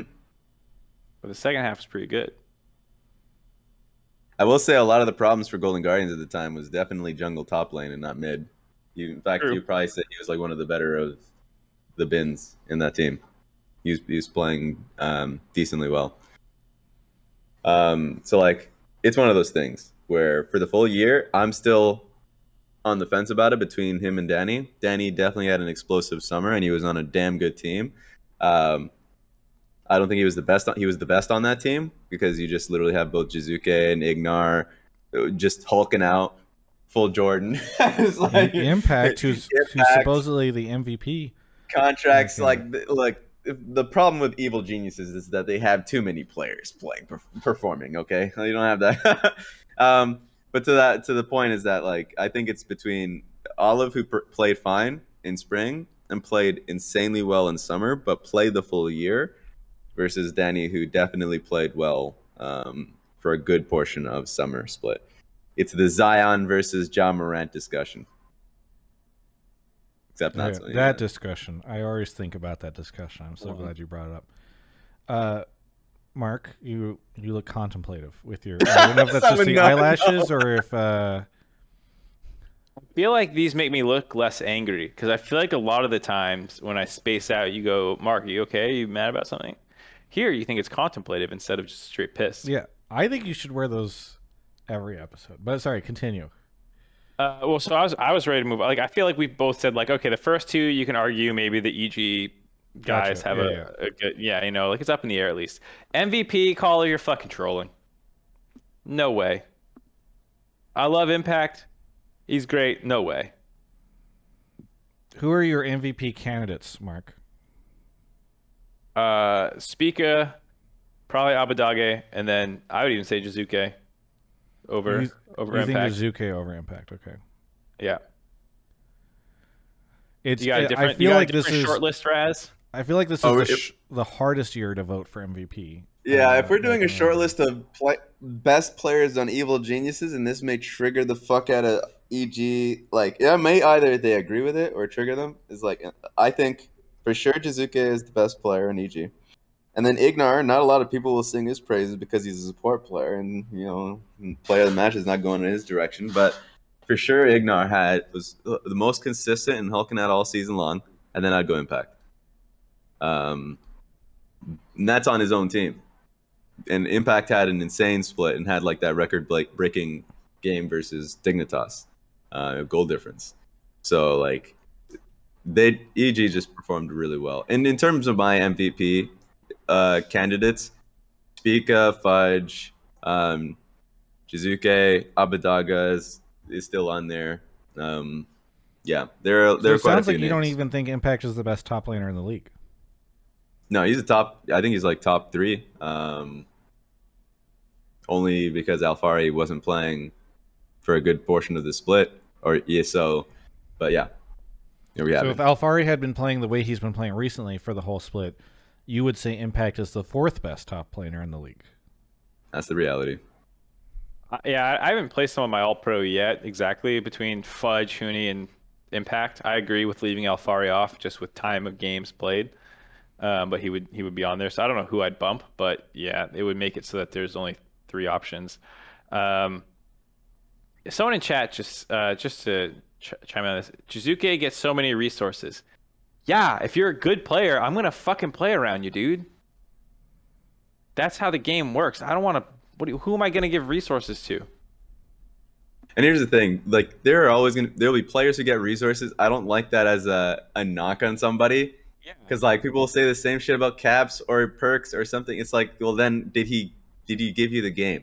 Like, what was the return on investment? Oh, I got a lot of shit back. Okay, perfect. But couldn't you see Positive. the return? Isn't that a good argument for a player who doesn't get very many resources, Raz, by that same thing? Because if the Exactly. return on investment is he's helping to get you the game with or he's being very quote unquote Yes. impactful with very little resources, then that return on investment is great. Just so you know, I am an impact stan. I had impact much higher than most people. Doesn't in sound Spring like Split. it. You want to play some fourth on your It's fucking Spring pal? Split. Look, top lane list is really fucking competitive. All right. In Spring Split, I had him as my top 2, next to Alfari, and no one had him that high. Well, I feel like there were some people, probably Evil Genius members, had him that high. But like, but in Summer Split, I just think that you can't like Fudge is just performing well throughout the entire damn split, and he didn't have a benefit of a good team for the half that split. Half that split, his jungler was running it down, his mid laner was running it down, and that's just the reality of it. They didn't have an AD carry, and he was still performing that well. Like, Fudge was playing well regardless of the situation. He was probably the best Lee Sin on his own team, if not in the league. And then, of course, you have Huni as a conversation, and and then Impact comes in. Mark, should we have a quick discussion around Jizuke? I don't know if you have another caller about it, but No, not really. I think it's just funny that people saying like, "Oh, return on investment is better on Impact because you invest less and he does stuff still." And it's like, it's much harder to be the superstar of your team than the one that isn't actually played around that much. I would say generally, if you're asked to elevate a team, or if you want to play weak side, like, hey, do you want to play Camille, Fiora, GP, these hard carries? And yeah, to Peter's point, Impact was strong side. He got a lot of resources actually. I'll double check this real quick in a second. But more theoretically conversing here, like I am much more impressed when someone is like, "Give me the fucking rock and I'm gonna carry your ass," than like, "I'm gonna stand in the corner, catch the ball when you pass it to me, and hit the open 3." You know, like, yeah, one's a lot less resource intensive, but I want the guy who I can actually like give me the game. Someone in your chat just said Fudge only played Lee Sin once this split. He played it 6 times. It's literally tied for his most played. Don't tilt me, guys. Don't do it. I'm fucking blow up. You want me to blow up on? Actually, they do want me to blow up. I'm trying to tilt you, Raz. Don't get baited. They're trying to blow. All right, they're trying to make you blow up. To Peter's point as well about Impact playing, not even being weak side of the split, I agree. He's one or at the other. 4th in jungle proximity behind Huni, Licorice, and Alfari. So yeah, he plays like he spam picks Renekton and other like strong side, and they invade and they control and they play really fucking aggro. And he's that's one a of the great highest point, 4%. Peter. Impact gets all these resources and yet still is not able to do much with it. You know what? Peter just helped me realize Impact not the star. Doesn't deserve it. But Brad Impact Peters is own really now. good. But honestly, look, here's the thing. Impact is playing really well. If I see someone voting Impact as MVP at the end of the year, I'll be like, I would love to have a conversation with them because they have a defense. You know, I would for sure. That wouldn't be on my vote. But like if someone else did it, it's like, okay, that's defendable. That's why I'm going back to the statement I made at the very beginning of the show, which is I can't wait for those ballots to come out because you always get some wild ass ballot from somebody. I just feel like this. Okay, you'll get obviously, like you said, the Jose Dioto best jungler ever thing, but Someone I had think this year Raze you're as gonna the see- third best AD carry. Okay, I'm gonna stop. I think it's going to be really messy this year. I think just because the league has been messy. It's not just like wow, just vote for Cloud9 for everything because they are undefeated. You know, almost undefeated. Excuse me, just Bob Danish. It sounds like these guys disagree with a lot of your takes. I don't know if you have any lessons you want to instill upon them. So I think it's just hard for a tank player to win MVP in Mark's world, and that's fine. I think Impact does a really good job of taking his lead and letting the rest like of the team Renekton and Viego and Gnar and Wukong and Nocturne and Akali. Dude, many tanks up there in the top lane right now. He played Yes, one Ornn game. Ornn. You know what? You're right. That one Ornn game. Let the caller talk. But Yeah, let him talk. He takes his advantage and wins his team the game, and I think that's where I think he deserves credit. Yeah, fuck you, Mark. This call was such like chaotic energy. We're just responding to Twitch chat half the time. We're not like, yeah, dude, we're all over the place. Sorry, caller. Well, I have one tangent about, unless Bob Danish, I don't know if you have anything else you want to follow up on. Otherwise, I have one final tangent for us. If Mark does want to see where Peter Dunn shows his clear vision for EG, you can just watch interviews by this interviewer, Travis Gafford. They're pretty good. Caller, let me tell you. Like I said, you swung for 3 fences. I don't know how to put this. You took 3 shots. 2 of them might go in. 1 is definitely an air ball for me. Okay, the last thing that we kind of started to touch on, and I want to just go back to really quickly. Jizuke.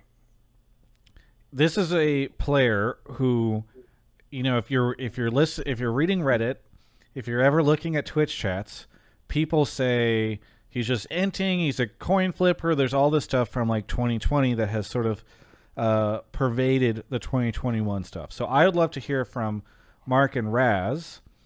Do you think what do you think of him? Is he a coin flipper? Is he still inting? Is Twitch chat in any way right on this stuff? Are they way off base? I mean, what should the accurate picture of Jizuke be? I'll start first with this one. I think whenever people take this terminology, it's usually picked up from a justified game or a slew of games. Like in the first week or 2 weeks that he had some coin flip moments, and it was like stemming from, of course, the previous splits as well. And so like that statement comes, but he was still like hulking out. And I got to stop saying that. He still is like doing incredibly well in the first 10 minutes of the game in laning phase. And then the rest of the split, he was just playing really well. So, of course, like if I'm at the end of the split looking back, I'm like, hell no, he wasn't a coin flipper. He was a really good player. In fact, a consistent player. But if you were to ask week 2 Raz or week 3 Raz, I'd be like, yeah, he was coin flipping. So there should not, but nowadays he's not. You don't believe that he's playing in that manner? Hell no, he's not. And a lot of it comes down to the fact that I think the team is just better as a whole. So. Yeah, I think like we talk about how public perception sometimes lags behind reality. Even for analysts, you know, like, oh, this guy had 2 bad weekends. First good weekend, oh well, okay, he played a little bit better, you know. And then second good weekend, like, oh yeah, okay, maybe he's a little bit better. And then like third good weekend, then maybe you're like, oh wait, he's actually playing well. But technically, he's been playing well since week 3. And so I think that kind of stuff, yeah, public perception definitely happens, even happens to us too. And so Jizuke basically, since like Raz is saying, week 2, which is 7 out of 9 weeks, he's been playing real fucking good. And he plays a different way than a lot of people in the league. He's super aggro. He wants to actually get every advantage that he sees and will force the issue. You know, he's very proactive. I think one thing EG did was have a pretty narrow champion pool for a lot of their positions, which helped. I think they did less experimentation than some of the other teams.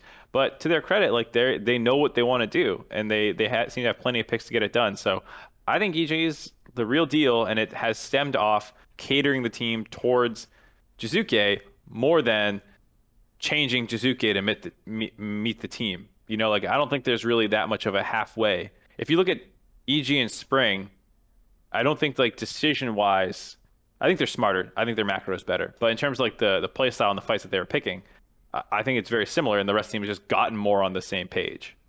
Is it likely, because it sounds to me like, and from what everybody said, it is unlikely we would see EG play this style if it wasn't Jizuke sort of pushing it so frequently. I'm not going to vote for him for MVP. But probably. You're spoilering. Maybe spoilering. I don't know. At least in terms of my first vote, I don't think so. But what I'll say is I cannot imagine swapping Jizuke with any player in the league and having EG retain their playstyle. Well, there you go. So he deserves more than the community seems to give him. It seems to be both of your stances. This person you can put is probably honestly a Blaze Olive, right? Like who's the closest player in playstyle to Jizuke that you can put in right now? Maybe Perks. Perks is a decent option, I guess. Perks would be a decent option. You'd have to throw a few millies his direction. Yeah, exactly. Okay. People on chat now spamming a million different people. Okay, Bob Danish, thank you so much for the call. Anything you want to shout out before we go on to our next caller? Shout out to the boys of the TS is Down Discord server. Thanks for having me. Shout out to the boys. Thank you, Bob Danish. Catch you next time. Okay. Are we leaving Core JJ out of the conversation? I mean, just wasn't the best in the first 5 or so weeks because the team was having problems. So yeah, I think is Core there JJ anybody? Do you guys think anybody from TL is in any conversation for anything? No. Maybe some like third or second all pros if I really thought about it. Yeah. Like Yeah. I think Tactical and Core JJ might end up on a list for me. Yeah. If we're just talking about thirds, for sure. But if we're like having a conversation about like the others' individualistic awards, then they're not on the list. Yeah. All right, Mark is off to grab the next caller. Thank you to Retro Paint and Ankit Pancakes for the subs. If you're watching the show right now and you have a Prime sub that is available, it would be super swell if you sent that my way, because it costs you nothing. I mean, I guess it costs you the subscription, but like, you know, it's kind of built in to something. Yeah. You're not going to spend money in this moment. And it is very helpful to the stream. It is shockingly helpful. And I shout out your name at some point in time. And I would love it if you would hook it up. We have a lot of great supports this season. Like Kuhi, I've already said the Evil Genius support multiple times. So like, but no supports as supporting as those that send a Prime sub to my Twitch channel. You guys can all be great supports. Luna is here. Is that how you say your name? Yeah, that's fine, I guess. Is it Manuel spelled backwards? Yeah, it's my name backwards. Okay, so should I just call you Manuel? Yeah. Okay, Manuel, where are you calling from? I'm currently in Colombia. Colombia. Oh, wow. Okay. Well, what do you want to talk about on the show? Well, it's kind of a repeated take, I guess, but I'm going to talk about how Fudge and Spica should be the MVP frontrunners this year. Fudge and Spica should be the MVP frontrunners. You're saying 1 and 2. Yeah. What, between the two of them, do you have a Fudge by far. I mean, I'm probably going to talk like 90% about Fudge, even though it's kind of samey from the last call, I guess. Okay. By the way, are you a C9 fan? I guess I'm a Perks fan, even though he's playing kind of like shit, but... Yeah. Happens. Yeah. Okay. Wait. Fucking Bob Danish lied to me what I pulled him for. I got so confused. I was like, man, I could have sworn I pulled 2 people to talk about the matchups coming up, and I thought one of them, Manuel was one of them. It's because Bob Danish's take in Discord is EG will go up 2-0, then push the meta and go to 2-2, and then close it out 3-2. That's what I fucking pulled him for. And he just goes off about MVP stuff, and then Manuel was supposed to be a take from Bob Danish at 7:33 p.m. This Run, Bob Danish! Sweep coach of the split, rookie of the split MVP. 7:57. After I said, hey, any predictions for this weekend? And then I pulled him. This motherfucker jacked the topic that he actually wanted. Well, it sounds like he had screwed over Manuel. Maybe 2. Bob Danish, I don't blame you. Sounds like there was some confusion. I apologize for Mark's hostility. Also, run from him. And Manuel, I'm sorry that Mark started screaming obscenities, literal obscenities, in the middle of your explanation. We try to run a professional show here, and sometimes, it just goes a little off the rails. How are we going to punish Mark? Why don't you continue? Mark is already punished. He's wearing... ban me. I'll leave. Goofy stuff. Manuel, please continue. Why do you think Fudge and Spica should be the frontrunners for MVP? Okay, so Fudge. I think overall he's one of the laners that has been in the worst possible situation in the league amongst the top teams. I mean, C9 has been a huge mess.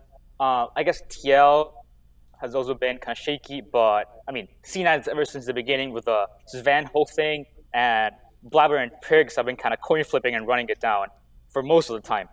So I've been looking at stats, and Fudge has gotten a 26% counter pick rate, which is the lowest amongst any top laner in the league. He just gets any champion he can first rotation, and this is mainly because he can play essentially anything. he's top of the league in kills, lowest deaths, highest CS per minute. He's just insane at getting resources by himself. Probably, we can talk surely about him getting resources in game, not in draft. Yeah. No, sorry, continue. Yeah. With Blabber coming fairly often top lane, or Vulcan coming sometimes.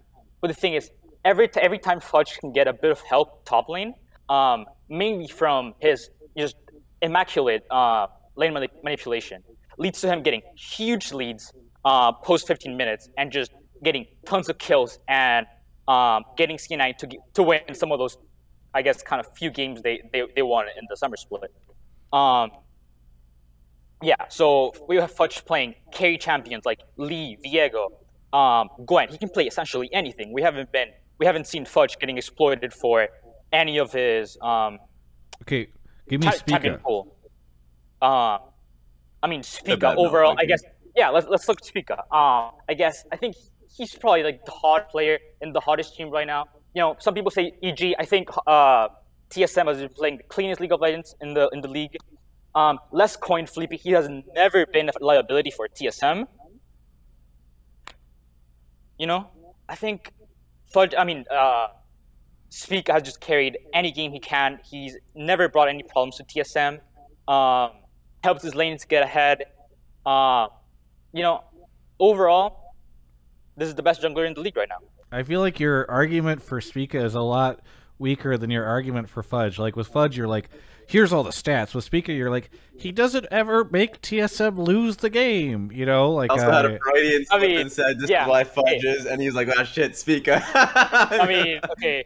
Yeah, that's might be. At the beginning of the show, you said you wanted to talk top laner, so I did a ton of research on Fudge, that's fair. Then previous color kind of fucked me. So I support this guy. I literally have the same damn take as him, which is I think I'm Hoblin is like, chew this guy out. I was like, wait a minute, no, I actually I agree with him. You think Fudge should win MVP, Raz?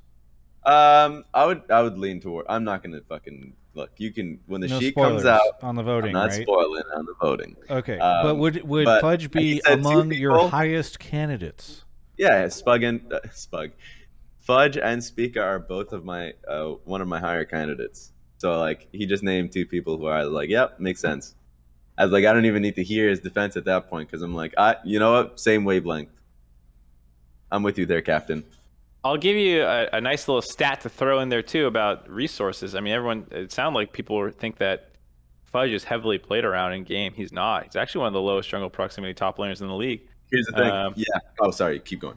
No, I was going to say that he's at 8.8% jungle proximity compared to Huni's at 13.1, Licorice 12.1, Alphari 12.1. He's basically the bottom of the table down there with Solo and Jenkins. In terms of active players, he's the least played around top laner in the league. Because, as they said, his minion wave management is actually really good. You never need to fix his wave. I don't remember times where the jungler needs to hover and like escort a wave in to help him and just like watch nothing happen because the wave's not in a great spot. So yeah, I actually think in-game resources he's pretty, as people were saying, good return on investment. Yep. Yeah, if I could say two things is that I think a couple times people have mentioned how Vulcan tends to go a lot top lane, but I think it's just been like Dive's top lane, which is just like a regular play, not necessarily like that much resources invested in him. So that's why like it, I guess. Yeah, they put in a lot of resources in the opposite side of the map, and so like to your point, when you said like carry champions like Lee Sin and all that, that's actually like their safe pick where you're like don't in. You'll still be very useful as the game goes on. Like that's just them picking this champion because A, it's a flex, but B, it's like a safe blind pick that they can go for. So like he's actually not taking up draft resources at all. Like I don't remember. I'm sure it's happened more recently, but more often than not, he is blind picking. So it's one of those things where yeah, for sure, Fudge and Spica both are pretty high. I also do think that people are stepping on the 100 Thieves players because they were also MIA for the last 2 weeks of the split. I'm mostly like Abbedagga. I think Abbedagga is just for sure should be in the conversation, and it would be a shame if he just didn't get any votes. because he is. I would say that he's my best mid right now, next to Poe. So, in terms of just like full split, which this award is about, yeah. Mark, are there any reasons why Fudge shouldn't get MVP? Yeah, because there's better options. I don't have anything negative. I don't really have much, I should say, negative to say about Fudge. It's more that I think there are other options. Well, there you go. All right, here's a non-spoiler thing that I'll put out there. Spica would be a little higher than for me. And there we go. A little higher than Fudge? Yeah. You think more Fudge than Spica? Sorry, more Spica than Fudge. Yeah, more Spica than Fudge. But like, yeah. Why? I mean, he's the main. I mean, they put in resources to him. The return on investment's like insanely good. I don't remember a bad game that he's had throughout the split. Like even going back to it, because now I have the benefit of literally going back to the first like 5 weeks of the split and watching it through. And a lot of TSM success has been through him. Some through top lane, but I think that there's a larger load for Spica to carry as well on TSM. So larger than C9? I'm not comparing it to him. I'm saying that I'm not comparing it to Fudge because I've already said multiple times that Fudge has had a lot to carry. But I think the impact that Spica had throughout the split was just a little better. It sounds like you're saying, sorry, really quickly, just to clarify. Are you saying TSM is heavier for Spica than No, C9 I just said no to that. Okay. I just said no to that. Okay. I literally just said no to that. You're making it more confusing. Rez, that's why I asked for clarification, because I misunderstood. So there was a request for clarification. I'm glad you were able to clarify for me. Thank you. All right. Shall we continue the show? Spica good. Yeah. Spica and Fudge good, apparently. Okay. Yeah, I mean both are good. Yeah. Spica good. That's why Mark, can I ask you if you would rank Spica over Fudge or Fudge over Spica? Odd God, Spica be straight bussin', no kizzy. There you go. I think that really sums it up. Manuel, what do you want to say before we take a quick break? Yeah, Fudge good, Spica good. They're really good. Great shout outs. Thank you very well, Manuel, for the call, and we'll catch you next time. All right, later. See you. I feel bad for Emmanuel because he did just come immediately after an already like discussion that we had on the MVP votes. So he had to double down on the votes, and on top of that, in my opinion, he had a cold take. But this is the episode. This is the episode that everybody's going to be talking about MVP stuff. I don't think it's bad to have back-to-back MVP conversations. I don't think it's bad. I just feel bad for him because, like, when I poll people, I generally remember like what topics I've polled already, you know? Yeah. And then when I go into the waiting room and I'm like, hey, you're up next. What's your topic? I don't remember exactly because there's like 6 people and I'm doing the whole show, you know? I don't remember which topic aligns with which person. So I'm like, I know I have an MVP topic in here. And so when the first person goes, I'm talking about Jizuke or Impact for MVP, I was like, oh, I guess this is my MVP take. And then it wasn't, and I just got bamboozled by the first guy, and then the second guy is like, wait, it was my topic, and now I'm screwed. And I'm like, yeah, my bad. Listen, it wouldn't be this show's all about chaos. You know, we embrace it here on Hotline League. Show you'd watch something else. And you know what else we embrace?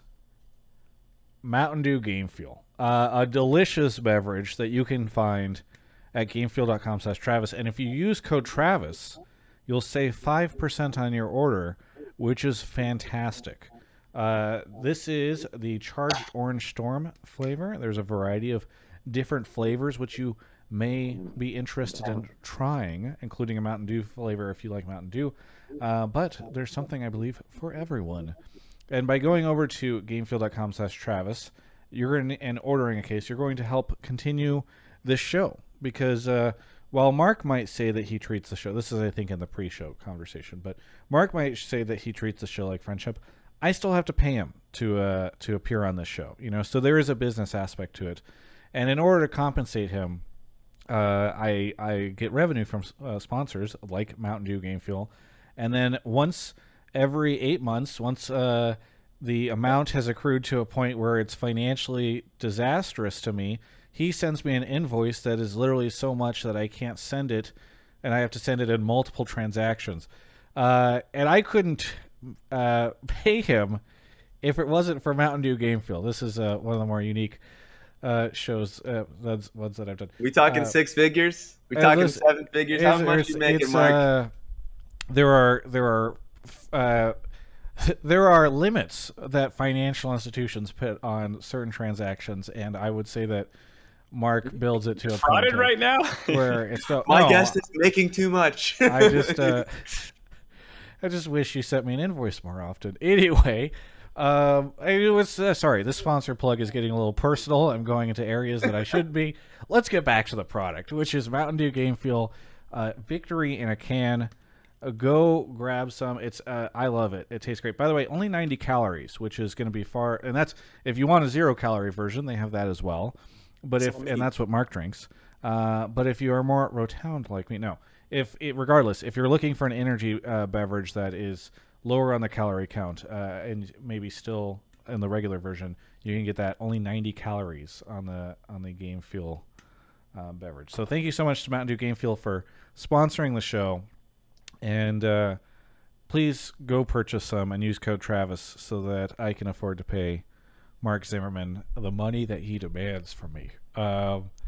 Raz has now left, and we miss him so much. To get the next caller, too. What is his signature? What are the signatures that he has on his chair? I don't know. What signatures? Do you see? It looks like signatures right around the thing. Raz, are those signatures on your chair? Those are flames. Are those signature? Or did people sign your chair?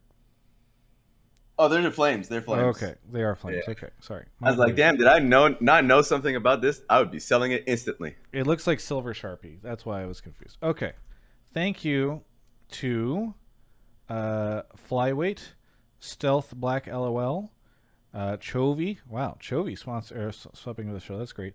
B Crow Twitch, Landshark Mora for gifting 5 subs. Very generous of them. And Smoke Dog for the 27 months. Wait, who told me to take my glasses off? Then I can't see. It's not that bad, but it'd be a little blurrier. Freezy is here. Freezy, where are you calling from? Hey, I'm calling from Fairfax, Virginia. Fairfax, Virginia. What do you want to talk about on the show? Yeah, so my take was I think that this weekend, I think Team Liquid is going to beat Cloud9. I think there's a few reasons for that. The main one being that they're going to have an extra week of scrims with the full team, most importantly Santorin joining after his extended break. You know, I watched the interview you did, Travis, kind of influenced this take a bit, but I already kind of felt that, but this kind of helped secure that, I guess. Well, I'm very curious why. I know people earlier were flaming me for saying very curious all the time. I'm very curious why you have more confidence in them, because we just saw them yesterday play each other, and Cloud9 beat Team Liquid. For sure, and I think so. Considering that this was Santorin's first weekend back, he'd only had 1 week of scrims with the team. Even with the game, that Core JJ played worse than usual. I still think he played well, but is not his close to MVP self. I think he had one of his more off games. Tactical looked fine. He got caught out once in mid-game. And considering all of that, it was still a really close game. And Team Liquid had a lot of chances to win that game. Cloud9 came out ahead and they deserved to win that game. But that plus a couple other points, including I think Alphari is better than Fudge pretty solidly. I thought Alphari got robbed of MVP last split, in my personal opinion. I'm pretty high on him just as a player. I think he can 1v9 any game that he's placed into as the top laner more consistently. So I think that's a big part of it as well. I like this take. Raz, you like this, but you're a big Fudge stan. Yeah, I mean, I think I said somewhere, I don't remember where I said it, that I had Cloud9 winning. But that's because, once again, Cloud9 and TL, we actually just don't know what they're going to look like when they actually get to the best of 5, because both of these teams have improved pretty drastically. TL, a little bit more so because they literally just got Santorin in the final week. So, and then they stomped in their first 2 games, one versus IMT and another one versus Evil Geniuses. And like, I have a lot of stock into those games, because even when Santorin came in, was it Santorin that made that team better? I mean, Tactical and CoreJJ literally popped off in those 2 games, and in the Lulu game, Jensen literally got camped consistently, but played really well around it. And then Alfari played like the team just looked like they were online. And so, is it far-fetched for me to think that TL will come into that series and win that series and actually be much better? Like, go back to Spring Split finals performance? Like, yeah, it can happen. Do I think that's going to happen? Right now, I would say no, because I've had too much faith throughout all Split Long on both Cloud9 and TL, and I've lost prediction votes for the faith that like, they'll come back and perform. And I'm putting my foot down now. Well, the better team is going to win, god damn it. Raz, you said TL can come back to Spring Split Finals performance. In Spring Split Finals, they lost to C9. Yeah, I know. But at least the team around them... Oh, you lost? I mean, I was mostly talking about with the intended roster. Because at that finals, they didn't even have their intended roster, right? They had Armeo on that one. So, like, the fact that they even got there is impressive enough. And like, they can get to that point. They just have very little time to do it. Yeah, if I could add one part on top of that, I think that I never really said that they're going to, get back to spring finals level. But the reason I don't think they're going to get there, either one, is because the short amount of time with their full roster, and also because I don't think they need to get there. Cloud9 isn't where they were in spring finals. No, I don't think a lot of people are. I don't think a lot of people are expecting Cloud9 to win finals. Maybe get finals, but I don't think it's the majority opinion that they're not the number 1 seed. They've definitely not playing as well. Perkz especially, kind of underperforming to where he was on the G2 days. So I think with a combination of this extra week of scrims with Santorin, again, this is a personal take, but I think Alfari is extremely good, better than Fudge. I think Perkz and Jensen this split are about even. Perkz a little bit better. Tactical, I think, has quietly been extremely solid this split. He's probably my 3rd or 2nd best AD carry in the league. CoreJJ is CoreJJ. If he doesn't play off, he's going to play amazing. So I think combining all that with C9 not as being good in spring, I think I really can see Team Liquid winning the series. Here's the worst thing about this. Oh, yeah, Mark hasn't, I guess, said his point. But, like, the worst thing about this is that Jensen this split hasn't performed that well. And I agree. And also, well, there's that aspect of it, and then there's also the aspect of, like, Tactical and CoreJJ also haven't had, like, a strong performance this split. I don't know about, like, anyways. But all that doesn't really matter. Like, the first 7 weeks of this split, or I'll say 6 weeks of the split, doesn't really matter to the recent discussion about how will they look in playoffs. So I have no fucking clue. At the moment, I'm leaning towards Cloud9 because they literally looked better in week 9 in that game, and I like the play style that they have a lot more than I would, let's say, Team Liquid.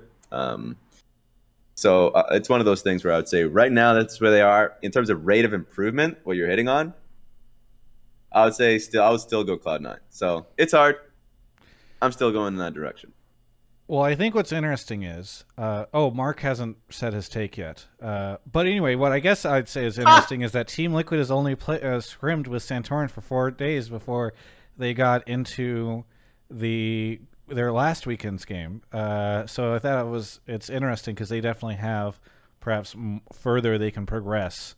Even though it's still only 1 more week, they'll have literally twice as many scrims with Santorin to be getting into a better place. Oh, Mark, go ahead. Sorry, I know you were going to say something. No, I think this is good. We can say bye to Freezy and just end the show. One more thing I want to say. That's fair. No, here's what I'll say. I'm on the Cloud9 train. I did the dive. Sounds like everyone's on the Cloud9 train. I was one of the least certain about it. I said 3-2 Cloud9. Yeah. I think I agree with some of the points about like individual players on Team Liquid in multiple positions, you could say, playing better. Like the bot lane. I think Vulcan might actually be a little better than CoreJJ. The split's close, but I think Tactical's been better than Sven. Top lane Fudge has been playing longer. Alfari, when he's on form, is kind of nuts, but it's mostly laning. Fudge, you could say, is better like team play stuff. I don't know. It's very, very close. And I'm not quite on the full, like, Team Liquid hasn't beaten a top team yet this split argument, which you hear a lot, because they've only played 4 games with their actual starting roster out of, what was it, 35, 30, 36? Can't do math. 3 round robins, 9 games, 27, whatever the fuck. Anyways, they've hardly played with their starting rosters, like one of the least rosters they actually play with. But equally, you can't just ignore the fact that they haven't started many fucking games together. They haven't actually played that much together. So, like, they don't have, like, the same synergy that, like, even though C9's struggling and doing some weird stuff too, you know, it's not like they're in TL Liquid has, like, a ton of practice together. So, for me, I think it's really close. I think it really depends on also what C9 shows up. You know, are they going to also have a playoff buff? Because they're another team that's not playing at their peak right now. So, I just don't think there's any fucking way to seriously predict this game. Well, there you go. Freezy. Yep. I basically I think it's definitely really hard to predict. I'm just kind of shocked that no one is voting for TL. Like everything I've seen on Twitter, Reddit, you know, Twitch streams, everybody thinks Cloud9 is going to win, and it seems like it's a slam dunk for them. I completely disagree with that. I think that we've seen what TL can do. We've seen what Cloud9 can do. I think TL is going to come out ahead, but I really do think it's a toss-up. And I don't think it's such a slam dunk everybody's making it out to be. Is if TL doesn't make it to Worlds, there will be no Liquid update. Avli's in the chat right now. She's sad about it. True. Yeah. You loved the Liquid update. It was a good time. Hey, it was a good time. Shit, it'll come back. Freezy, thank you so much for the call. Anything you want to shout out before we wrap up the show? Thanks for having me on the show. I appreciate your guys' time. Santorin was right. It was disrespectful, and I'm going to leave it at that. Oh, okay. You're just dropping that one and leaving. I'll catch you later. Thanks, Freezy. All right. That is the show. Mark Zimmerman, what do you got for us? These expressions are so great. Watch the dive tomorrow to see why I look like this. Yeah. Yeah. Yeah. I think you should always look like it. It's a good look. Anything else, Mark? No. You should also... Oh, it's still Mark. Are you sure, Mark? It's you. It's all you, buddy. Take it away. Mark, are you sure? All right. You know how it is, guys. LCS playoffs. You can catch me there. Also, Twitter. You can catch me there only sometimes, because sometimes I also get hit by the DMCA police. And also, another thing. This or that. Just this week. Oh, you're on this or that? Yeah. So, like, Kobe was on vacay. It is what it is, guys. So, you know, it's the Razzleplasm's got to come in and do his part for the team. So, watch that when it comes out. That's about it. I would plug my Twitch stream, but I just don't stream anymore. And people who are still subscribed to me, I apologize. Shout out to Raz for helping me and Vienna last week with a sponsored stream. That was very nice of him. Thank you, Raz, and thank you for always coming on the show. I did like 10 interviews this past week, and so there's going to be a ton of stuff dropping on the channel. In fact, don't leave the stream yet, because I'm going to be airing some of those interviews on the stream right after this, just for fun, kind of show stuff off. And we won't even do, for at least the first one, I'll give you guys a freebie. We won't even do a sub goal. Also, shout out to Cycle of Galand, which is a book series that I've been reading a lot of lately. I'm back into reading. So maybe we'll see something hitting the book channel soon. I know I've been saying that for 7 months or so, but it's been good to do some reading. But yeah, stick around afterwards. Thanks, Mark. Thank you, Raz. Thank you. Yeah, and we air the show. Thank you. Yeah. Every 7. Did Mark just say thank you to me? I got caught up in a moment. Raz said it, so I said it, and then I was like, "What am I saying?" Yeah, I felt that was. I was a little uncomfortable. I'm not gonna lie. We air the show every 7 p.m. Pacific on Mondays, so be sure to tune in. We love having everybody in the Twitch chat. Everyone in Twitch chat so nice and supportive and never rude or disparaging. And it's also available as a podcast on Spotify and other inferior podcast platforms. Not all influenced by the fact that I have a Spotify original. Anyway, that's been Hotline League. Thanks everyone for watching. We'll catch you next week.